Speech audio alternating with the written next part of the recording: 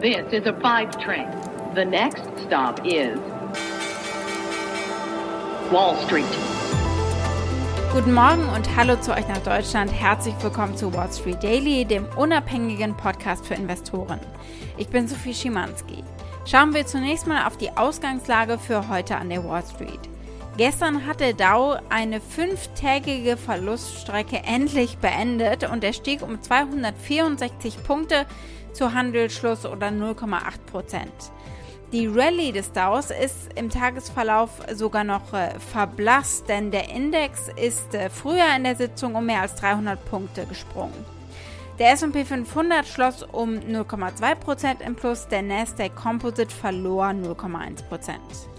JP Morgan zeigte sich in einer Mitteilung am Montag zuversichtlich und sagt, die Erholung der USA und der globalen Wirtschaft geht trotz Delta weiter. Energienamen haben hier natürlich zugelegt, weil die Ölpreise gestiegen sind, Marathon Oil zum Beispiel oder Occidental Petroleum. Bei euch in Deutschland ist die Stimmung gar nicht verkehrt gewesen gestern. Der DAX hat am Montag zu einem weiteren Erholungsversuch angesetzt. Zum Handelsschluss lag der deutsche Leitindex 0,6% im Plus bei 15.701 Punkten. Damit habt ihr sogar ein kleines Polster oberhalb der 15.600 Punkte Marke. Das ist natürlich eine wichtige Marke, von der es oft eben auf die 16.000 hochgegangen ist in Vergangenheit. Und damit zu meiner Kollegin Annette Weißbach an der Frankfurter Börse.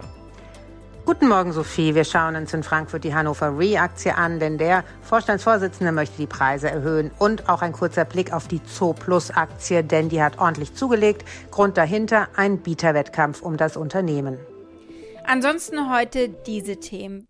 Wir gucken auf den monatlichen Bericht, den es von OPEC, von den ölfördernden Ländern gegeben hat, und schauen mal, was er uns so über den Ölpreis sagt. Wir machen natürlich einen Ausblick auf Apple, das Event steht ja später an. Dann gucken wir auf Oracle, die Ergebnisse des Softwarekonzerns gab es ganz frisch letzte Nacht. Und die Aktie des Tages ist die vom Apple-Zulieferer Qualcomm, weil die natürlich auch vom Apple-Event heute beeinflusst wird. Und wir gucken mal wie. Soweit die wichtigsten Themen der heutigen Ausgabe. Als Pioneer hört ihr die kompletten Folgen in unserer App oder auf unserer Website thepioneer.de. Wenn ihr noch kein Pioneer seid, könnt ihr euch da direkt anmelden. Damit unterstützt ihr unabhängigen Journalismus und ihr haltet unsere Angebote werbefrei.